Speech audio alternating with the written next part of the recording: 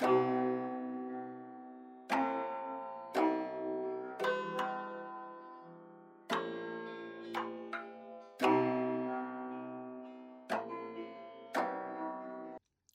of the most insightful and downright entertaining narratives in the New Testament can be found in chapter 17 of Acts.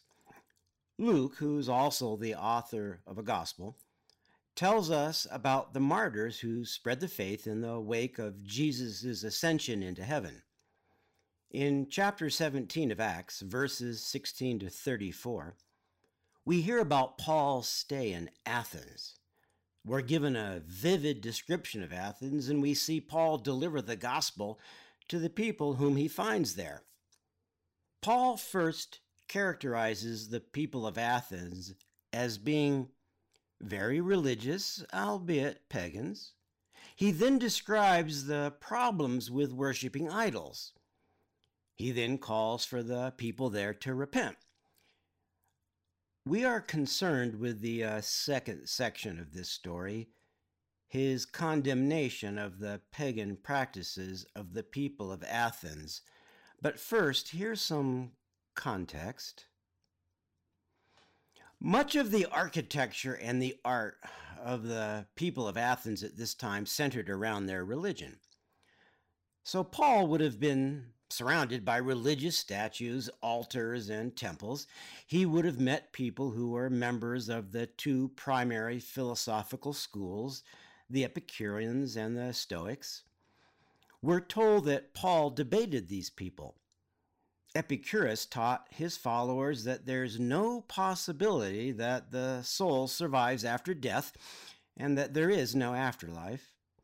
He believed that people should, in life, seek sustainable pleasure and the absence of any sort of pain.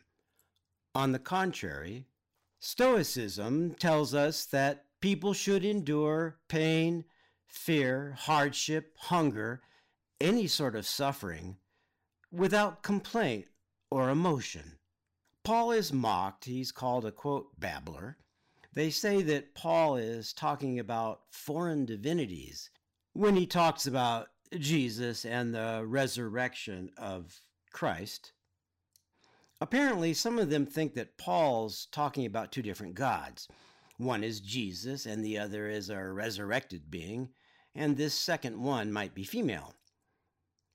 Paul is then taken, perhaps against his will, we're not sure, to the Areopagus. This refers to both a geographic area as well as the ruling council, and apparently it is to the council that Paul is taken. These people would have been in charge of deciding if Paul is to be allowed to speak in Athens' various public forums. Here's the beginning of our passage. So Paul, standing in the midst of the Areopagus, said, "Men of Athens, I perceive that in every way you are very religious. For as I passed along and observed the objects of your worship, I found also an altar with this inscription, 'To the unknown God.'" In the tradition of orators of that time and place, Paul is standing. He begins wisely on a positive note, pointing out that the people of Athens are clearly very religious. But the word that he uses to say that they're religious can also mean that they are superstitious. Although Paul is in truth incensed by the array of idols and pagan statues that he sees, he's being diplomatic. He's trying to win followers to Christ, not start a religious war. He then says that he happens to have noticed an altar that had on it an inscription saying, "To the unknown God." There is, by the way, no known artifact that would match this description. What we know of the ancient Greek culture and religious practices, however, would indeed make it quite possible that such an altar existed. Paul then says, "What therefore you worship as unknown, this I proclaim to you, The God who made the world and everything in it, being Lord of heaven and earth, does not live in temples made by man, nor is he served by human hands, as though he needed anything, since he himself gives to all mankind life and breath and everything. And he made from one man every nation of mankind to live on all the face of the earth, having determined allotted periods and the boundaries of their dwelling place, that they should seek God and perhaps feel their way toward him and find him. Yet he is actually not far from each of us.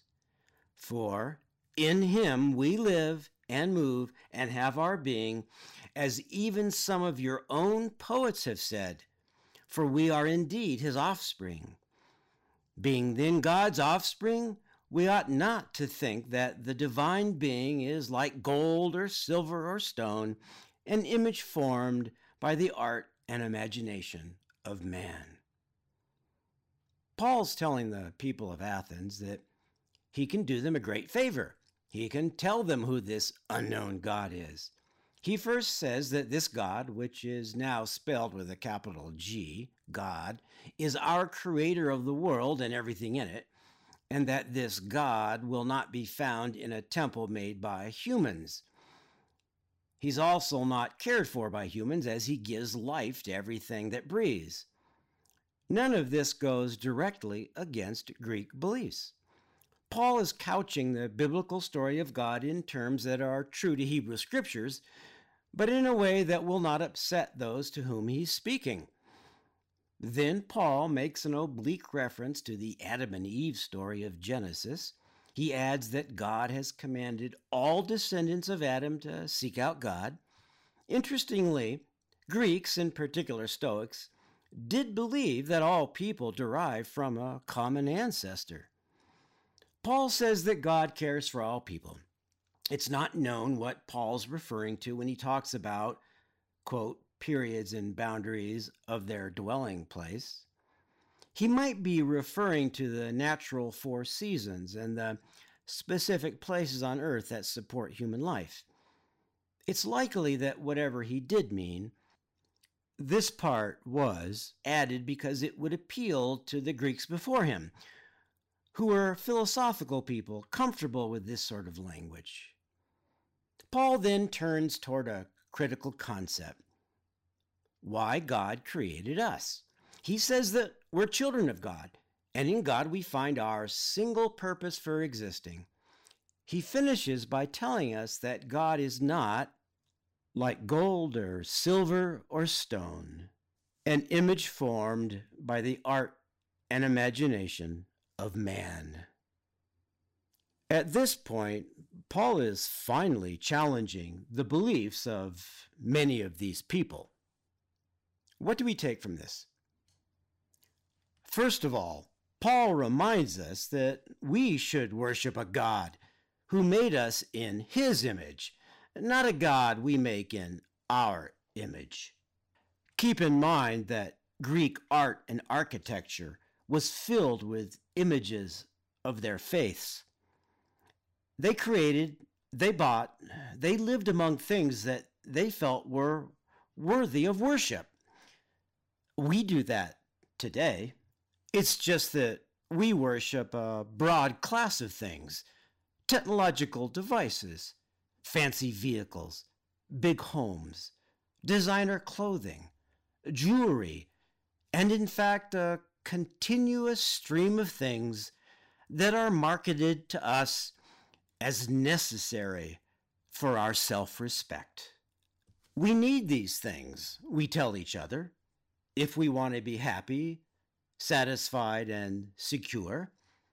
The things we make are supposed to give us the same kind of joy and solace that our ancestors got from God. Furthermore, Paul tells us that there is no unknown God. There is, in fact, only one God. God created us for a reason. We're not accidental, the product of random and uncontrolled events. Very importantly, here's what comes next: After our passage, Paul continues to speak to the members of the council, saying, "The times of ignorance God overlooked, but now he commands all people everywhere to repent, because he has fixed a day on which he will judge the world in righteousness by a man whom he has appointed, and of this he has given assurance to all by raising him from the dead." Now, when they heard of this resurrection of the dead, some mocked, but others said, "We will hear you again about this." So Paul went out of their midst, but some men joined him and believed, among whom were Dionysius the Areopagite, and a woman named Damaris, and others with them. Paul now confronts these people. He tells them things that they will not agree with. God, the God whom they thought was unknown, commands all of us to repent. We're to stop being greedy and hateful. God will judge us through the hands of a man whom God rose from the dead. At this point, some of the Greek listeners mock him, but others conclude that they want to hear more about this God.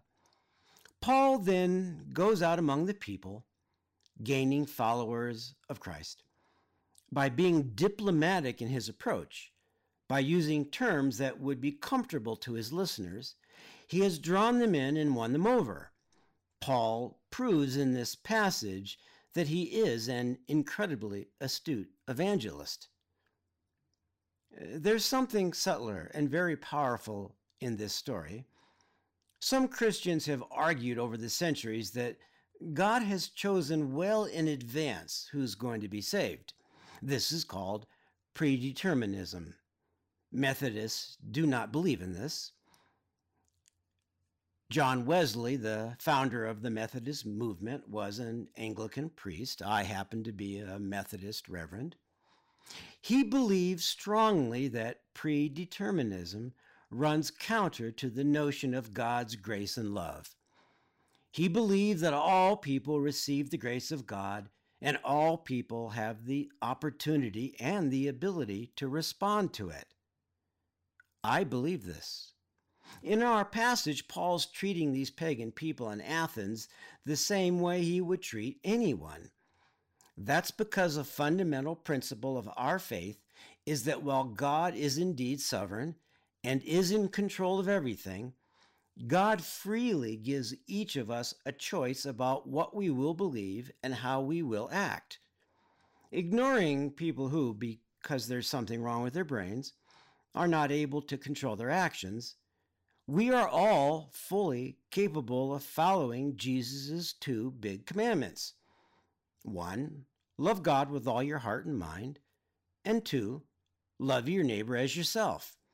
In our passage today, Paul's telling us that all that's holding some people back is that no one has yet introduced God to them. People deserve to be treated with respect, as Paul treated the Athenians. But still, folks need to have open hearts and minds. Here's what happens right after our passage.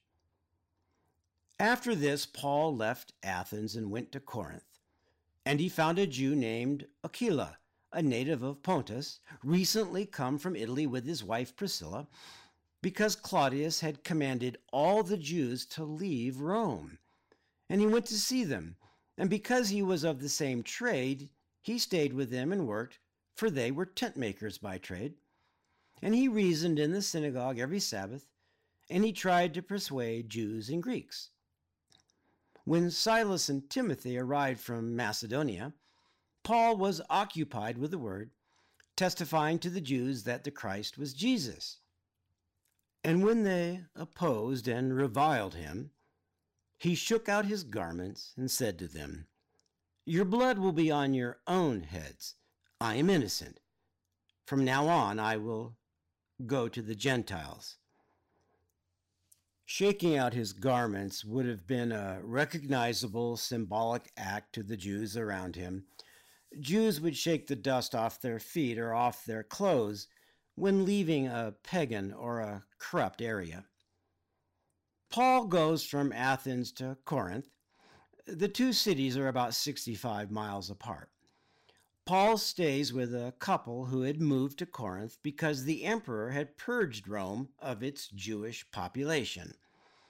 Paul occasionally earned money as a tent maker while he was on his evangelistic travels, and as Aquila and Priscilla were also tent makers, Paul was able to stay and work with them. Paul went to the local synagogue every Sabbath, and he preached to both Jews and Gentile Greeks. Paul is joined by two assistants, Silas and Timothy. Paul discovers that the Jewish people of Corinth are not open to learning about Christ. Notice that it says that he preached that the Christ was Jesus. Christ means anointed one or Messiah.